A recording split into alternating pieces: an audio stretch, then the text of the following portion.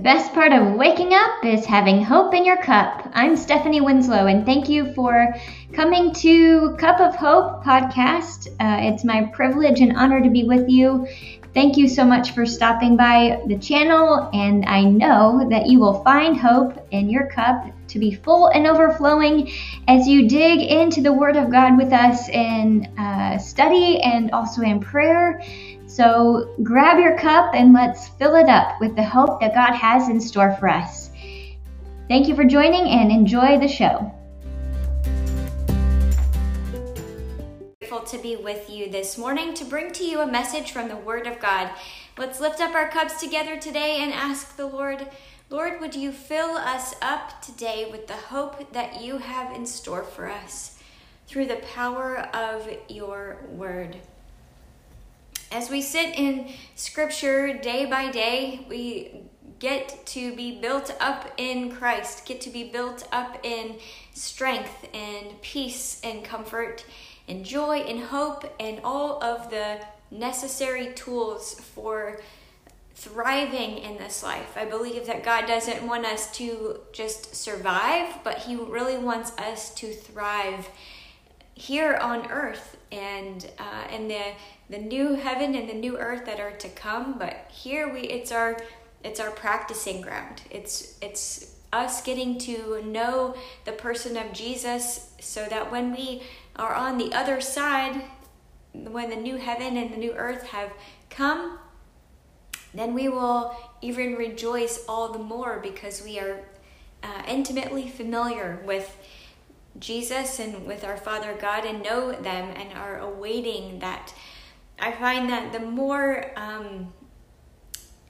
it seems as the years go by, and I'm about to turn 40, but as the years have gone by and just walking through difficult seasons of life, God is using those things in my life to make me less connected to the things of this earth, that I care less about the things of this world. I care less about, the possessions. I care less about the trivial things that are happening here.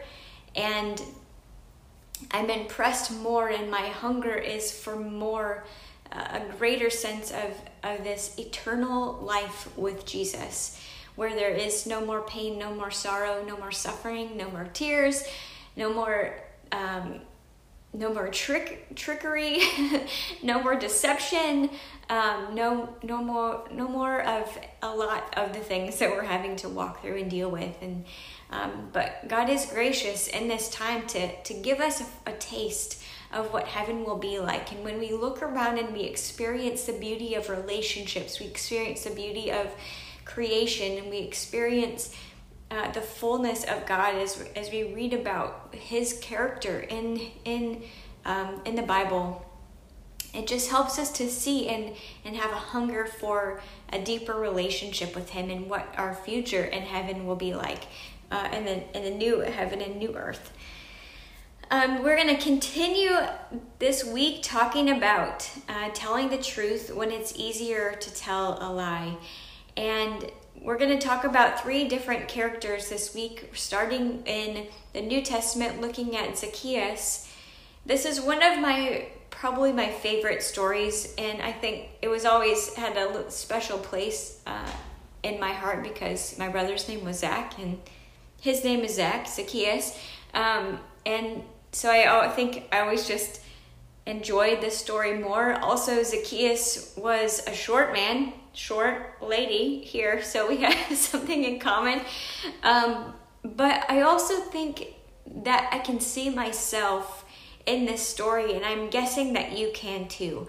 Or at least this story gives you peace and comfort to know that no matter what we have done in our lives, that Jesus still redeems, that He still he can cover over any sin. He can meet with the notorious sinner, as we're going to read about, and He'll come to our house and He will set all things right.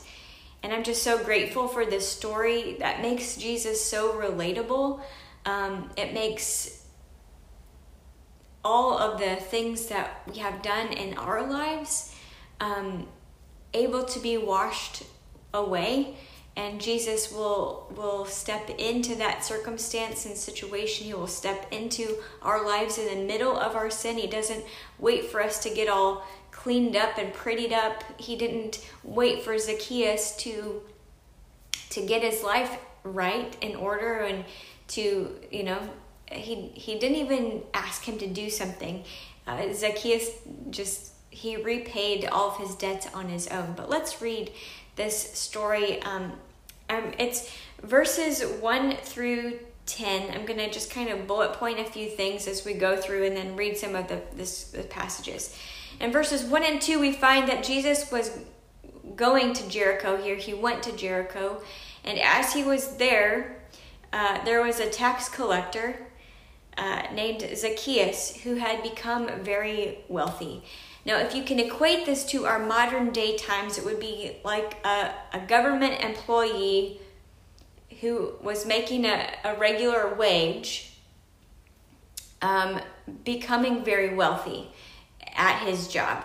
So we know that there is a lot of deception. There's a lot of scamming that's happening. There's a lot of kind of behind the scenes dealing and wheeling and dealing that allowed Zacchaeus to become rich and wealthy, because his government salary, being a tax collector, would not have in and of itself given him the ability to be a wealthy man. So, and then in verse 3 and 4, we see that Jesus was coming into town, and Zacchaeus wanted to take a look, but he was too short to see Jesus. So he runs ahead and climbs up into a sycamore tree. In verse 5, it says this: when Jesus came by, he looked up at Zacchaeus, called him by name. "Zacchaeus," he said, "quick, come down. I must be a guest in your home today." He called him by name, and there was a sense of urgency with Jesus. Quick, come down. I must be a guest in your home. Zacchaeus, of course, had a choice to be fearful and run away. He had a choice that he could have just ignored, who Zacchaeus pretended. He could have done a lot of things, but he did. In verse 6, we say that he quickly climbed down and took Jesus to his house with great excitement and joy. With great excitement and joy. In verse 7, it says, "But the people were displeased. He had gone to be the guest of a notorious sinner." The people in the town thought of all the people in this town, he picks the most notorious sinner, Zacchaeus, the one who had the most grave level of sin in their mind and their eyes, that he was the one who was stealing from all the people of the town. Of course, Zacchaeus was not known as a man who others wanted to hang out with. They were angry at him for having stolen from them, from having taken more than was due. And they grumbled. It says the people of the town grumbled that Jesus asked to go to Zacchaeus' house. In verse 8, Zacchaeus stood before the Lord and said, "I will give half of my wealth to the poor. And Lord, if I have cheated people on their taxes, I will give them back as much as 4 times more." Did Jesus say anything to him that we know of in this verse, in this scripture? It said that the people were grumbling. All Jesus said was, "I want to be a guest in your house, Zacchaeus. Come quickly, come down. I want to be a guest in your house." Zacchaeus comes down, the people grumble, and the next thing we know is that Zacchaeus is standing before the Lord and telling him, "Lord, I want to give back half of my wealth to the poor." And then on top of that, those who I have cheated, I'm going to give 4 times more. As much as 4 times more that I've cheated from them, I will give back to them. This is what a moment with Jesus can do for us, can do in our lives. It is, he sets all things right. He sets things in order. He brings about a level of repentance that restores what's been broken. It restores, it brings healing, it brings about peace to places that have been destroyed and broken, just as he did in Zacchaeus' world in this moment. In this town of Jericho, restoration was coming to this town because of one man's transformation. In verse 9 and 10, Jesus says, "Salvation has come to this home today, for this man has shown himself to be a true son of Abraham. For the Son of Man came to seek and save those who are lost."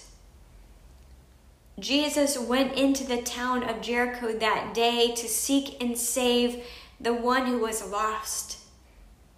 And he sought and saved Zacchaeus, this one man who, with his heart being transformed, would in turn be able to transform and restore and set a new order of living and for life, a new standard, a new way of living life, because one man's life was changed.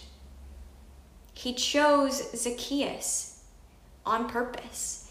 He chose Zacchaeus, the one who had caused so much harm and so much frustration, so much pain, so much wounds to his whole town.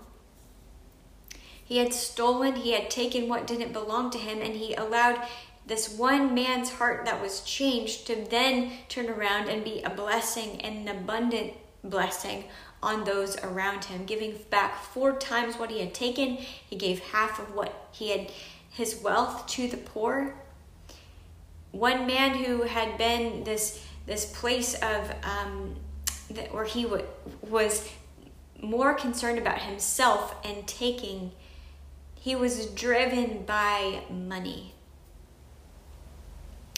He was driven by accumulating for himself here on earth. His heart and his desire for money allowed him or gave him the desire to steal from other people, to take what wasn't his, to lie and steal and cheat. He was driven by his desire for money. He had this unquenchable desire for money until his unquenchable desire was met by the one man who could quench his desire with the living water of Jesus Christ. When he had the encounter with Jesus, he recognized that all this that he was storing and hoarding up for himself here on earth was meaningless. It was meaningless. And so he had the desire then to turn it over, to hand it over, to be open-handed with it, to give him of himself, give of the things that he had collected for himself, that he had stored up for himself, that he had taken because of his hunger for money, and give it back to those who it belonged to, and even more than that. Money drove Zacchaeus to steal, to swindle, to deceive. But a moment with Jesus satisfied that longing of his heart, that all of the money in the world that he would have accumulated, all of the deceiving, all of the stealing, none of it would have satisfied. But one moment with Jesus, and Jesus didn't even ask him to do anything. He didn't ask anything of Zacchaeus. He gave it up willingly on his own, because that encounter with Jesus, the fact that Jesus saw him, called him by name, wanted to be a guest in his home when everyone else in the town despised him. That one encounter with Jesus changed everything for not only Zacchaeus, but for all of Jericho. For all of Jericho. Through one man, Jesus Christ, a man's heart was changed. And through that one man, an entire town was blessed. That's a beautiful story of redemption, a beautiful story of peace, a beautiful story of this heart that was so transfixed, so fixated on money, on wealth, on possession, on swindling and cheating. His heart was changed in an instant. Let's pray. Dear Heavenly Father, God, I thank you so much for the story of Zacchaeus. I thank you that we get to see your character in this story, Father. I thank you that it just in one moment, Lord, the story of Zacchaeus, his heart was changed. Lord, I know that just one moment with you will change everything. One moment with you can change everything in our lives, God. I thank you for that. Father God, I pray that if any of us have a desire that we're seeking money and it leads us to places that are unhealthy. It leads us to places that you would not desire for us, where we're maybe choosing money over relationship. We're choosing money over a time with family. We're choosing money over things that are not of you, Father God. I pray that you would set our minds and hearts right. Father God, I pray that you would give us a right mind, that you would give us clarity, that we'd have an encounter with you today, that you would expose any areas of our life where we have been deceptive, where we have taken things that don't belong to us because we want to feel secure for ourselves. God, I pray that security that we're seeking here, that we believe that money can satisfy, Father God, I pray that you would change our hearts and our minds and our lives. Right now in this moment, Lord, would you free us from the chains that money can have on us, Lord. Father God, may we not desire to store up treasures here on earth where moth and rust can destroy. But help us to store up treasures in heaven where nothing can cause them to be destroyed, Father God. They are in your safe protection. Father God, I pray over my brothers and sisters today that you would give us a heart and mind to seek and pursue after you. I thank you that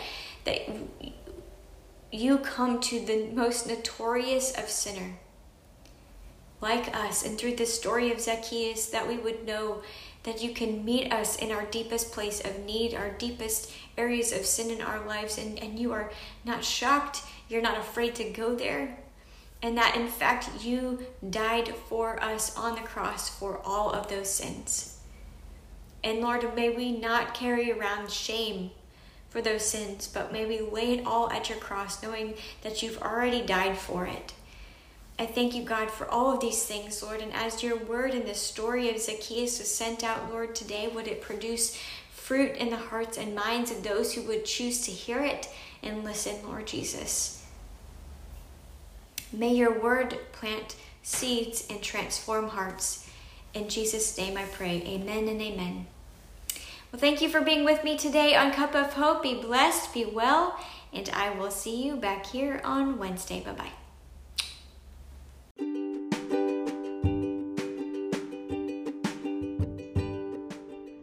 Blessings to you, Cup of Hope family. I hope to see you tomorrow as we join back together on Cup of Hope.